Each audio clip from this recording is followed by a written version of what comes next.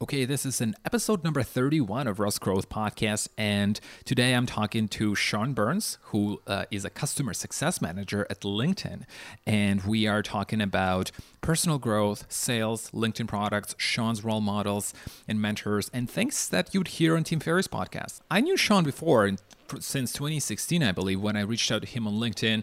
I was about to start my business development role at a B2B SaaS company, and Sean gave me a lot of valuable advice, and it was really great to caught up with him and have this conversation. The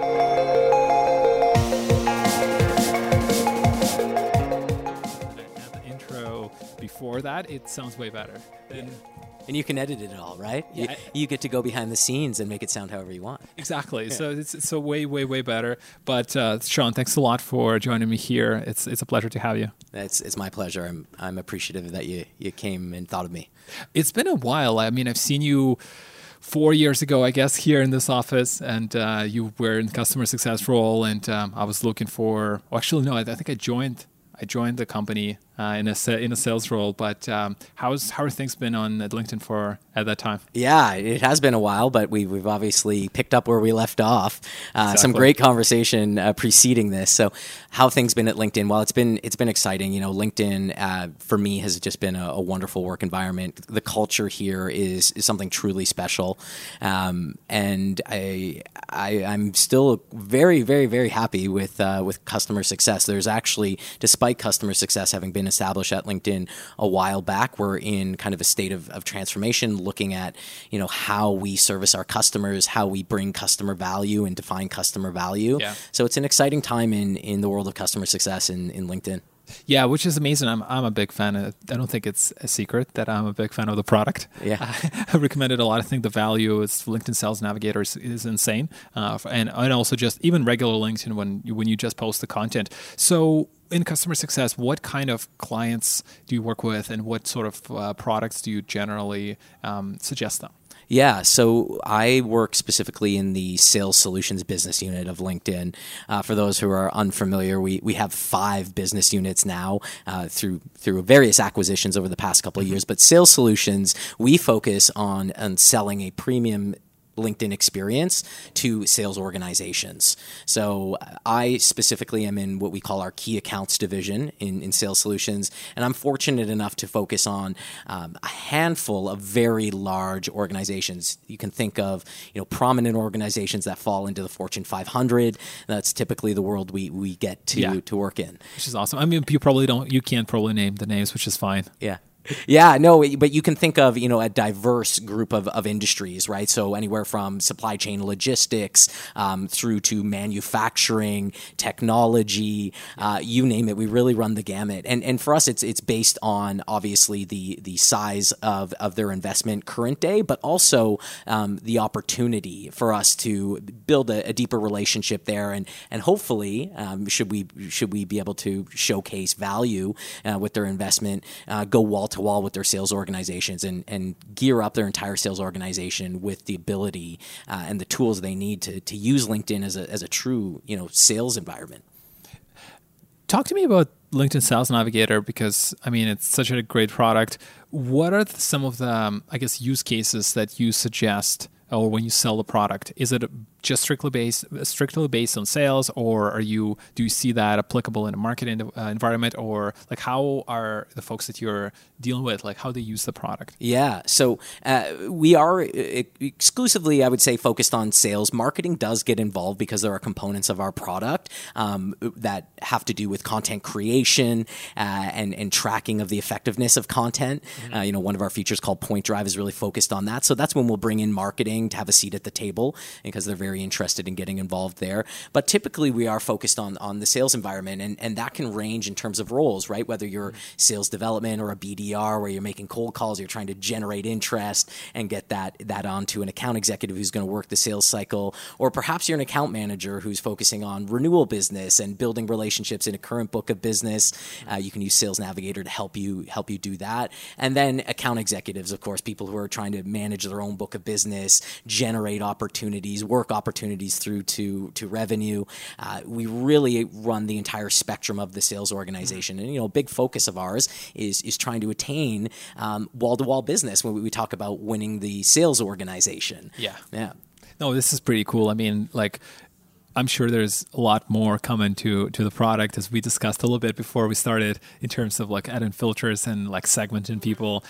Even for sales, I feel like it still will be effective, for folks who are targeting certain accounts, and you can do that on LinkedIn, but adding more to just sending messages and tracking them by activity. Yeah, no, absolutely. I mean, it is a robust product. We have, my hat goes off to our product team that is out in the West Coast, but they've done a fantastic job, as you alluded to, Sergey. You've seen some of these advancements, and there's a lot, believe me when I tell you, that you're going to see in the near future. It is a product that has developed substantially over the years to cater to the needs of salespeople. Right, our primary value propositions are helping sales professionals to find the right organizations and the right people. Right, everybody's got a target audience that they want to penetrate, that they want to generate business with. So that is typically the main use case for people using Sales Navigator.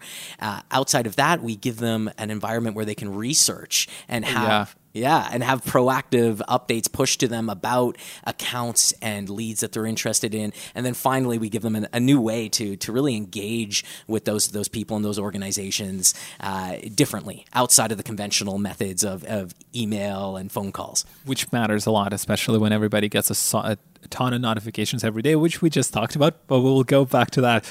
Now, I've seen you reposted this quote on LinkedIn, and I absolutely loved it. In a world where everyone is speeding up and cramming their schedule to get ahead, the modern knowledge worker should do the opposite. Slow down, work less, learn more, and think long term. How do you apply this to your work? Because I think it's brilliant. Yeah, no, and gosh, isn't that a challenge that we all have? We discussed this, as you mentioned, prior to getting on the mic here. It's a challenge, right? And I'd love to sit here and tell you that I've mastered it, but it is a work in progress.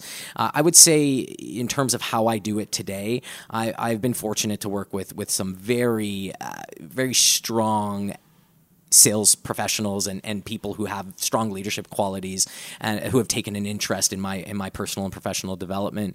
One of those individuals, I'll name him. His name is Jesse Rothstein. He's a colleague of mine that sits out of New York, and Jesse is very intentional with his time. He's very focused on how he spends his time in pursuit of that which is going to yield tangible results. And so Jesse really sat down with me. This might have been a year or two ago, and he asked me on the spot. He said, open up your calendar. Let's see your calendar. And That's very cool. Yeah, it was really cool. Kind of an immersive learning experience. And so I opened up my calendar, and immediately he noted. He said, where are your slots for strategic work, right? I've heard it referred to as the Einstein window, whatever you want to call it. Thinking hours. Yeah, exactly. Just time that you are blocking out to be intentional about, thinking bigger picture, thinking about the stuff outside of kind of responding to emails reactively, that's going to help you achieve the results that you're looking to achieve. So I have standing time on my calendar. Usually I find I'm most effective in the morning, so I usually carve out 9 till 10 in the morning to allow myself to kind of set my intention for the day and also look to what I'd like to accomplish in that week or in a given month or with a specific customer. Right. Yeah, no, I mean, it makes such a big difference. Just before jumping into all the tactical stuff and all the distractions, just kind of, they're like, hey, what is really important here, right? Just do the 80-20 rule at least. Yeah, no, and that's exactly it, that 80-20 rule. Like, where is your time going to have an outsized impact in terms of achieving what you want to achieve? And, I think we all struggle with that. That's... it's kind of a part of the human condition with where we are in society. We were talking about just the simple distraction of our mobile devices and being accessible to anybody at any time and feeling compelled to make ourselves accessible, right? So I would say be intentional and try to hold yourself accountable. Try to share that intention with other people who can also hold you accountable. I believe firmly in kind of a buddy system and sharing your intentions so that other people can help you realize them. Yeah, like like, having people who are the 5 closest to you or 3 people who are closest to you. I think it was Ed Millett. He's a business guy from the United States. He's like a millionaire, and he talked about like, you have to be talking to people who will change your like a thermostat temperature, and then you hang out with them long enough, then your temperature is going to change permanently. Yeah, I don't know if I could jack up my thermostat temperature any higher. I'm feeling pretty hot already. Well, that's you're on the right track now. So you were an account executive at Salesforce, and then you moved into customer success. What was it like? What's different? What was what was different for you? And then where did you find the better fit? Yeah, so I'll give you a little bit of the backstory around my motivations to customer success. As you mentioned, I had the fortunate opportunity of working for Salesforce, which is where I got kind of valuable perspective into what sales was and how to be an effective sales rep. I made my way up through sales development, qualifying leads and bringing those over to account executives, did business development where I was doing outbound cold prospecting, and ultimately made my way into being an account executive for a territory in North Carolina. And, it was there where I really had my epiphany that I wanted to get more into the value delivery side of the equation, right? Once we sell a customer on something, oftentimes salespeople are removed from what happens next, right? We talk this big vision, and then as a salesperson, it's, the sale is done and off you go, go figure it out. And for me, if I'm being candid, that was challenging to me. It didn't feel right per se. And at the same time, in that account executive role, given the nature of the Salesforce product, I had the opportunity to build relationships with integration partners or implementation partners. These are people who would, as third parties, come in after the sale. They would be paid, in many cases, very well, sometimes more than the software itself, to go in, understand the customer's business, and tweak Salesforce to work for that business and to do what the customer wanted it to do. And it was there that I really discovered for myself that I wanted to be on that side of the equation. I wanted to be the person after the sale had been done to take the customer by the hand, to align on what it was we were trying to accomplish, and to work with them to bring that to fruition. And so that really got me interested, this exposure to the implementation kind of consulting world, in becoming a customer success manager. Now, I took one more step after Salesforce to get there. Yeah. I was fortunate enough to have some Salesforce colleagues that moved over to LinkedIn. We had strong relationships. They knew what I was capable of and what I wanted to do. And they were the ones who kind of brought me over to LinkedIn. And the bigger allure for LinkedIn, more than the brand itself, because Salesforce is a powerhouse brand of its own. It's true. Yeah. More than the brand itself, it was about the role. So the role was a relationship manager, which allowed me to get into more account management and work towards that value delivery. So rather than transactional sales and selling and moving on, I was able to, sink into a book of customers that I would be responsible for renewing. And ultimately, that allowed me to really focus on delivering value, because if you're going to renew your business with us, you've got to be realizing value, right? And it was from that role that I had opened my eyes up to customer success, which was really kind of a fledgling focus at LinkedIn at the time. And I was successful in my role as a relationship manager, largely because of my focus on delivering value. And so when the time came, I said, hey, I want to do this full time, right? And that was really my foray into customer success. It was a transition from account executive and realizing I don't want to be on this transactional sales side of things into, a progression to value delivery and then ultimately kind of post-sales customer success, where I find myself today. But it's a good approach in terms of, like, you see the other, what happens after the sale, right? You see, you went through this sort of funnel of customer journey, as they like to say it, as all the marketers like to say it. Like you get the sale after the marketers get you the leads, and then you basically are done, and you're on to the next people, and your client roster or lead roster obviously fluctuates a lot, and then in a customer success, you basically keep them for quite a while, right? And then you cross-sell and upsell them. Yeah, no, that's exactly right. And I'm fortunate to be in a position, of course. So what I do in customer success is I partner with account managers, right? So I am really, I try to make myself an essential partner to my sales partners. Those are my internal stakeholders. And so really the way that I measure that is, are my sales partners internally at LinkedIn, are they hitting their quota? Are they exceeding their goal? Right. If they're doing that, then I feel, validated and justified in thinking that I'm doing my job well. But obviously there's also the external, stakeholder, which is the customer. And I think if you start there by delighting the customer, by making sure that they feel that you have their best interest in mind and that you understand their business, you understand what they're trying to accomplish, and you deliver on that, that is going to ultimately make the renewal of the business and growth of the partnership much easier for the salesperson. So true. Now, I want to talk about failure or apparent failure, because it happens so often. I'm sure it wasn't all the straight line for you as for all of us. How has a failure or apparent failure set you up for later success in the role you're in right now, or in the role that you were before at Salesforce? Yeah. So, I'll take it back to that role at Salesforce. Like that is something I wouldn't say, it was a failure. Insofar as that, like I didn't feel that I was really underachieving in the role, but it was more a realization that it wasn't a good fit for me, right? So I found myself in this account executive role, and I came to the point where I was deeply unsatisfied with the role, and I was looking around at kind of my peers in sales and realizing how excited they were to ring the bell or hit the gong on closing a deal. Ritual. Yeah, right. Very salesy. And I wasn't motivated by that same thing. Closing a deal, it didn't feel like a tremendous professional success to me. What felt better to me was being able to be with the customer, connecting them with that implementation partner, and in some cases actually riding along on the first few calls with that implementation partner to see how it was done and to actually see it come to life. So, I would say that, it was a learning experience. Being in that role, I realized this isn't for me. Right. And at the time, it kind of felt maybe a little bit like a failure when you're looking around at people who are just so thrilled to be there, very competitive, very excited about closing deals. And you're thinking, why am I not feeling the same way? Yeah. Right. It kind of felt a little bit like a failure, if we would call it that.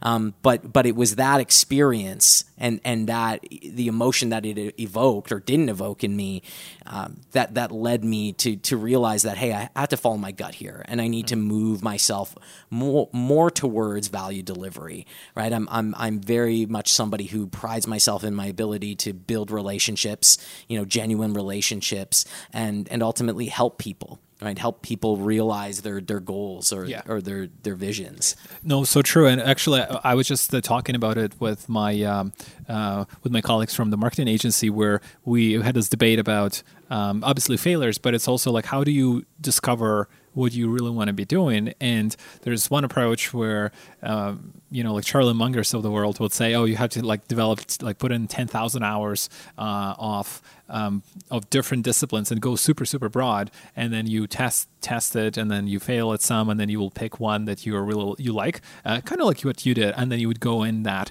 Or there's another approach where you would pick right away or almost straight away one discipline, and you would go deep into that without doing too much exploring. So we were just weighing pros and cons. Yeah, and there's merits to both, right? I think, on that note, one thing that was said to me from a VP here at LinkedIn, who's no longer with LinkedIn, it was at the time when I was debating a move from relationship manager to customer success, and they're inherently different roles. Relationship manager, you own the book of business, so you're responsible for the sales cycles, and that's a different motion, right? You're selling, you have a quota.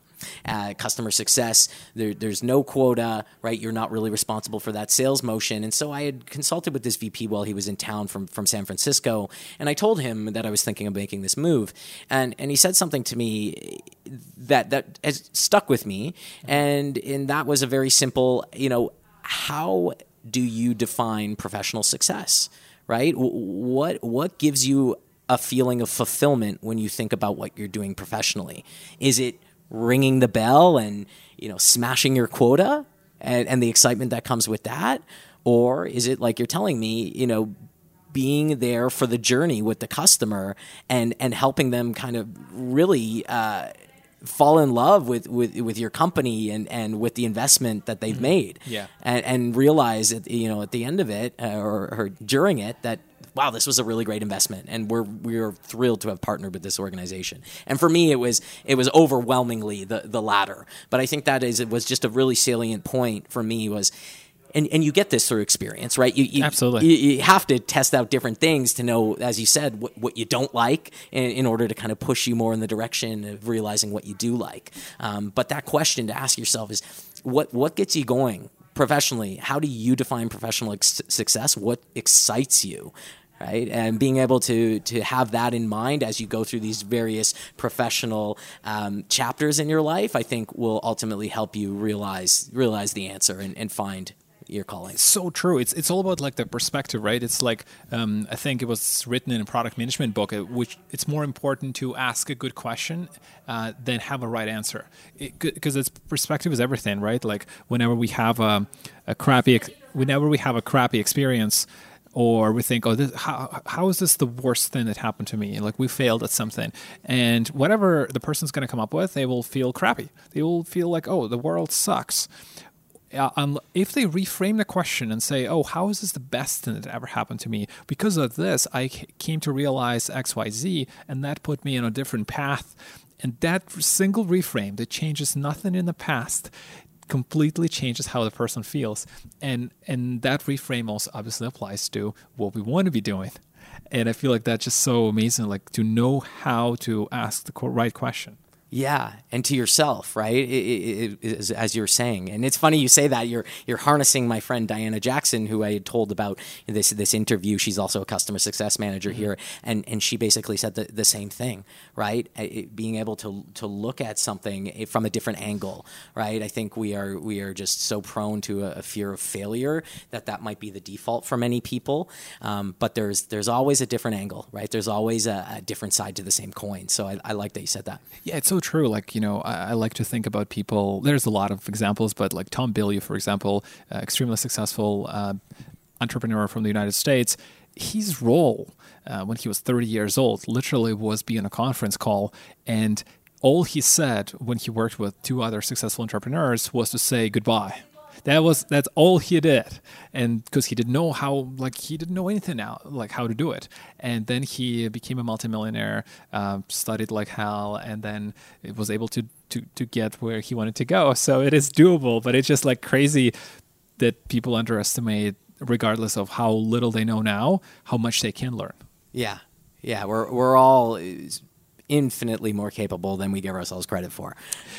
Since you were in sales, what does make a compelling sales message? If you're sending an email or you're sending a LinkedIn, what should be in there that would grab someone's attention? Yeah, I love this. This is a softball question. I have the privilege of in my role consulting with sales professionals across those large sales organizations, as I mentioned, and that is a common question, and it might be surprising to some people because for many people it's second nature. It's a no-brainer, but I get that question quite often, and I've validated the answer that I now give with executives who receive outreach from salespeople, right? So I also have the privilege of speaking with a lot of VPs of sales and VPs in different functions just based on my role. And I'm always curious, to ask them, what is a message that makes you pay attention, right? Because that's the truth, in my opinion. And so I would say one thing to prioritize is personalization. We talked about this before, Sergey, before we jumped on the mic here. Everybody is inundated with generic templated outreach these days, and because they're inundated with it, they can smell it from a mile away. They can read it in the first couple of words of your subject line, or the first sentence of your message, whether it's some crummy sales outreach. The way that you break through to people is tapping into their humanity, right? Showing them that you're paying attention to what they're saying. And the reality is people are out there saying a lot, whether it's on LinkedIn or some other forum, or perhaps their company is saying something. There's a lot of material out there, and I think a lot of people want to hit the easy button, right? Sales is tough. I get it, right? We have finite amount of time to generate significant results, and so we have to strike this balance between quantity and quality. But in my experience, the focus on quality will yield you results. Right. Yeah. Right. Yeah. I mean, it's like, you make like 50 phone calls, but really what you're looking for probably to get your quota or hit your quota is like 1 or 2 yeses, or 1 or 2 people who would book a meeting with you and then hopefully get to the next step. Exactly. Yeah, kind of back to your, the 80-20 rule you talked about, right? Focus your time, focus your energy on compelling messages. The information's out there, yeah. Right? The information is undoubtedly out there. If you can't find it, you're probably not looking hard enough, and you might just need to flex your creativity a little bit. There's always some dots you can connect, some level of commonality, something that you can say to somebody that tells them, hey, I'm not just a sales robot, right? I've been listening to what's going on with your company, what's going on with you, and I'm going to spin that up in a creative message that taps into that. That's what people pay attention to in my experience, right? They want to feel flattered. They want to feel like you've done your research on me before reaching out. Yeah. No, it's so true. What advice would you give to somebody, who's smart, driven, who wants to be in a successful career, maybe somebody who's just joining sales or joining customer success or joining marketing? What should they think about in their career if they are just early? Yeah, a couple of things. So, number one, focus on building quality relationships.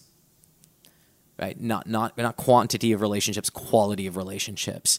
I say that because I am where I am today professionally because of quality relationships that I built. So I started my career out of school doing business at Wilfrid Laurier, a local university here. At Canon. And that was a job I had to scrap for, and I got my shot, which was great. But from there, every job I've had subsequently has been through a quality relationship. So when I was at Canon, my friend who works in capital markets approached me and said, hey, somebody from Salesforce, who's a good friend of mine, just approached me. I'm not interested in moving into tech. I'm making too much money in finance, but I know you're working with CRM. So why don't I connect you? That friend only did that because we had such a strong relationship, and he knew, what I was capable of and the type of person I was. Same thing goes when I left Salesforce for LinkedIn. It was a friend who I had built a deep, meaningful relationship with, who had said, listen, I know what you're capable of. I think you're going to be a great fit here. I'll go to bat for you. And had me top of mind and brought me over to LinkedIn. Was a major force in getting me over to LinkedIn.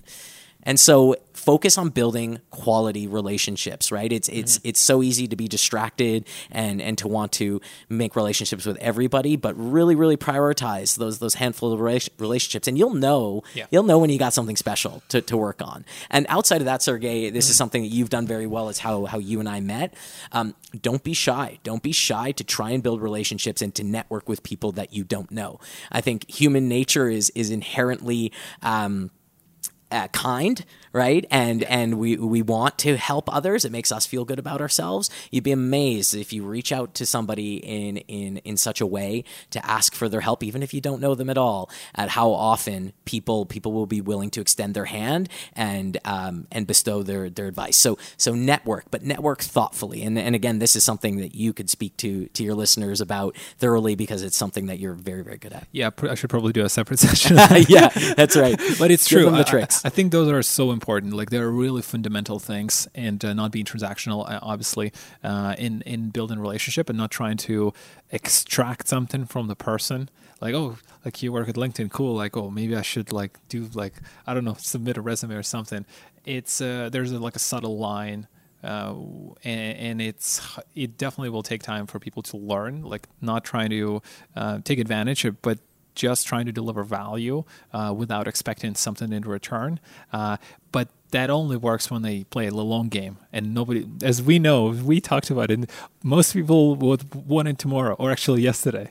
Absolutely. Yeah. And I remember when you were networking with me, even after we'd had our first meeting, you would share with me thoughtful articles. Hey, Sean, based on our conversation, I thought you might be interested in this. And, to me, it just made the whole thing feel much more natural. And it gave me that impression that he's not just here trying to hit me up for a job, right? So you're absolutely right. And you should definitely do a separate episode to bestow your advice for networking on your listeners. Well, I've got another idea. We'll put on the list. Now, We all are surrounded by technology. There's a lot of distractions. There's a lot of stress.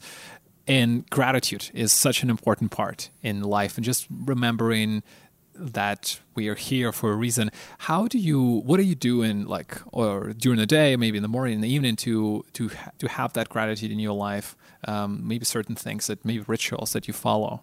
Yeah, I agree with you. Gratitude. I mean, we are one of the sayings, and I can't remember who said it, but it is along the lines of if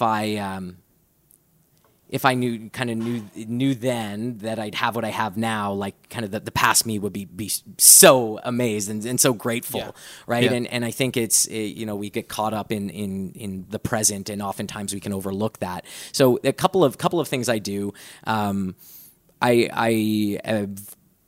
have the fortune of an autonomous commute on the GO train from Burlington, a suburb of Toronto, into the city, and that affords me the luxury of time. So I will tune in for at least 10 to 15 minutes every morning to do a guided meditation through an app that many of your listeners might be familiar with, called Headspace. Oh yeah, I love it. Yeah, it's a great one. I love it. Great one, right? I mean, we are not Buddhists, so it helps to have a guide. So that helps me, I think, just kind of get into a mindset where I can exercise gratitude throughout the day, and also just stopping throughout the day to realize just to breathe. Mm-hmm. I think breathing, was something that I became very interested in when I adopted the practice of yoga. Actually, when I joined LinkedIn, because LinkedIn's got a fantastic wellness program, and we have yoga classes available for us here. But just stopping to breathe and to realize, that you're alive, and just to breathe is something so special. Outside of that, my family constantly roots me in gratitude. I have a young daughter at home who's just a year old, and she keeps me laughing and smiling and proud all of the time. So when I'm with my family, just sinking into that time, that really bestows on me a sense of gratitude as well. Yeah, no, those are so important.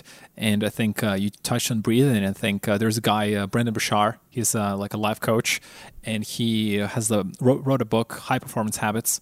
And he talks about whenever you are, take a break every hour, and after an hour, you just stand up, you just close your eyes, and you breathe, and you say release, and you can actually feel how the pressure comes down.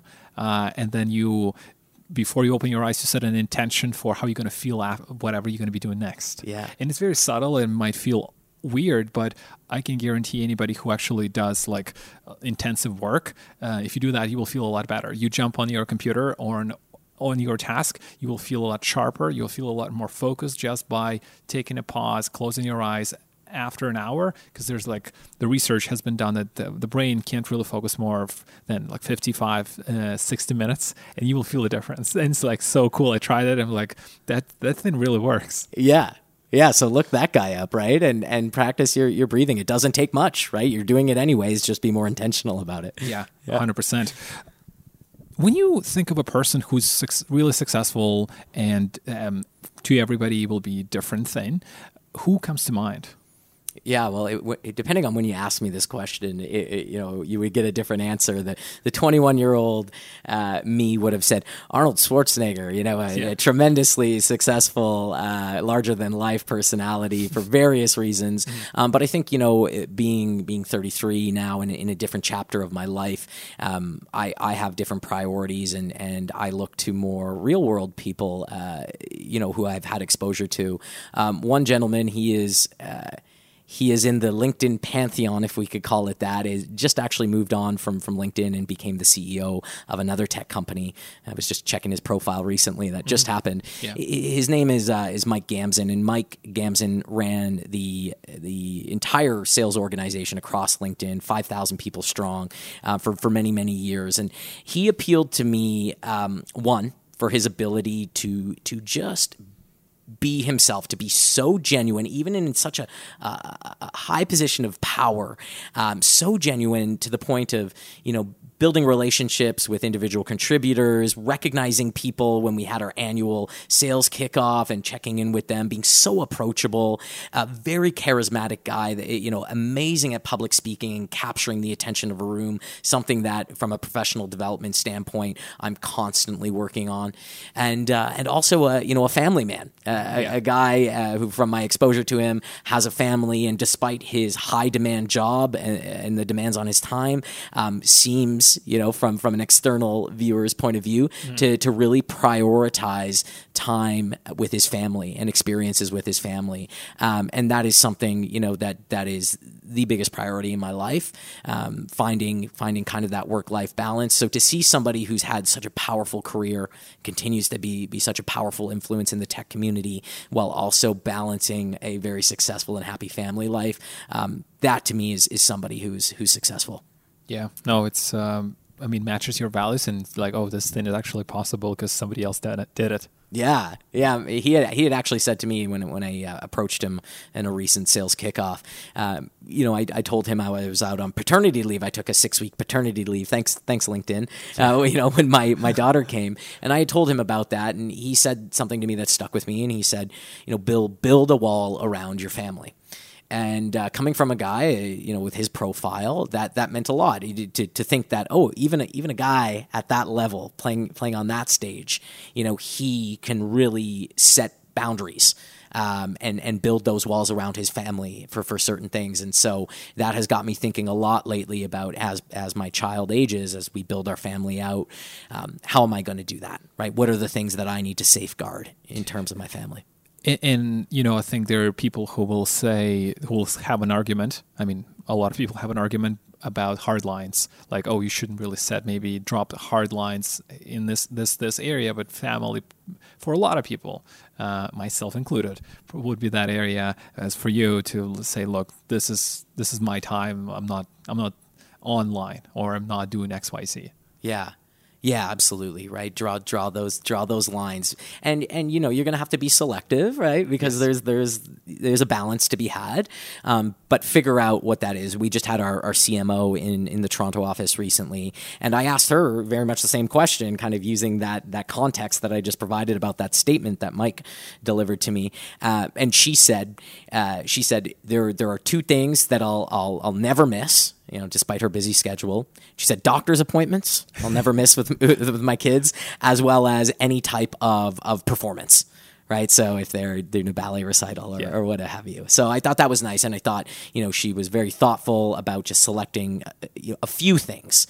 Right? You can't get too greedy, but there are a few things that you can really, truly just say, no, I have this, and so I won't do anything else. Right. Yeah. You're not going to have regrets looking back, like, oh, actually, I missed that really cool event with my kid. Yeah. Totally true. I really didn't ask this question on the podcast, but I wanted to. I heard it on Tim Ferriss' podcast, so here it is. Love Tim. He's so good. He's like so many insights and great guests. What was the recent purchase of $100 or less that had a significant impact on you, if you could remember? Yeah, well, no, and I'll steal from, I set this up already, but it was my subscription to Headspace. All right, so I can't remember what it was, but it was definitely under $100. And,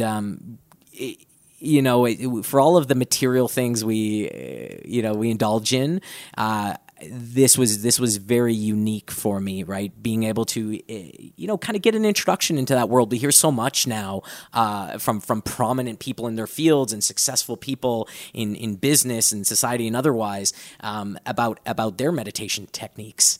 Their mindfulness practice. And so, I wanted to jump on the bandwagon. I didn't know much about it. And I found Headspace to just be, a wonderful Sherpa of mindfulness and meditation. And as I mentioned, it's something that I do every morning on my way into work. And I find it just helps me kind of go into the day with a fresh perspective and with kind of a sense of gratitude. So I know you're a big reader. You like personal development. You're into that stuff for a while now. What are some of the books that you loved and maybe you keep coming across to? And those doesn't have to be just business. They can be personal development, business, any psychology. Yeah. What are some of the cool books that stand out to you or stood out? You got me at a great time because, as I mentioned, I've got that commute that allows me to read a lot as well. So I've been reading a lot of books lately. So I'll give you a couple. Anything by Yuval Noah Harari, I find fascinating. You'll know him from *Sapiens*, which was the first installment of his book. He's got a subsequent book that I'm reading now called *Homo Deus*, which talks more futuristic outlook on humanity and society. And then he's also got one called *21 Lessons for the 21st Century*, which I recently finished. Fascinating, able to distill very complex ideas and thoughts into very relatable kind of anecdotes and stories. So great author, highly recommend. From a professional standpoint, I really enjoyed the book by Greg McKeown, which is called Essentialism.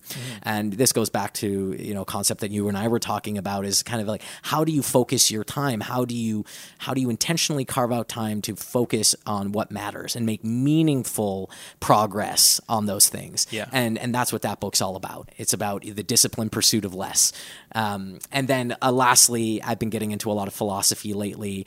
There's a contemporary kind of spiritual leader or philosopher that many people will be aware of. His name's Eckhart Tolle, and Eckhart has a fantastic book called The Power of Now.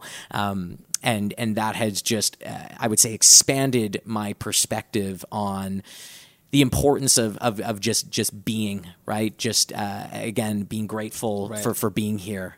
So very cool. Yeah. I read the first book, *Sapiens*. I haven't read the other ones, but I must, after this interview is done, I'm going to go and add it to a list because that's what I like reading as well. And by the way, we will link it in the show notes for everybody who's listening, so you can guys grab it on Amazon. There you go. You're learning from Tim Ferriss. And hey, we're right above the Eaton Centre, one of the best malls in Toronto, so you can just go down to the Indigo. You're right there. Oh, there we go. Exactly. Okay. So here's my plan for the next half an hour. That's right. Where's Sean? Where's everybody can find you online? You're always welcome to find me on LinkedIn. I'm spelt Sean, Shaun, and I'm sure you'll put that in the notes. I will. Yeah. So find me on LinkedIn. I'm happy to connect with people. If you'd like to connect with me, from this, I always recommend this, a little pro tip for those folks looking to build their network. Always customize your connection request. Let the person know who you are, why you're interested in connecting. LinkedIn will give you a very generic, out of the box statement to connect. I'd like to join your network. When you're connecting with people who you might not know or not know well, it's important that you customize those connection requests. So hit me up on LinkedIn. That would be the best place to find me online. And follow Sean's advice. It's super important. But Sean, otherwise, it was a pleasure to catch up. Thanks a lot, and thanks for your insights. Thank you, Sergey. It was my pleasure. Really appreciate this.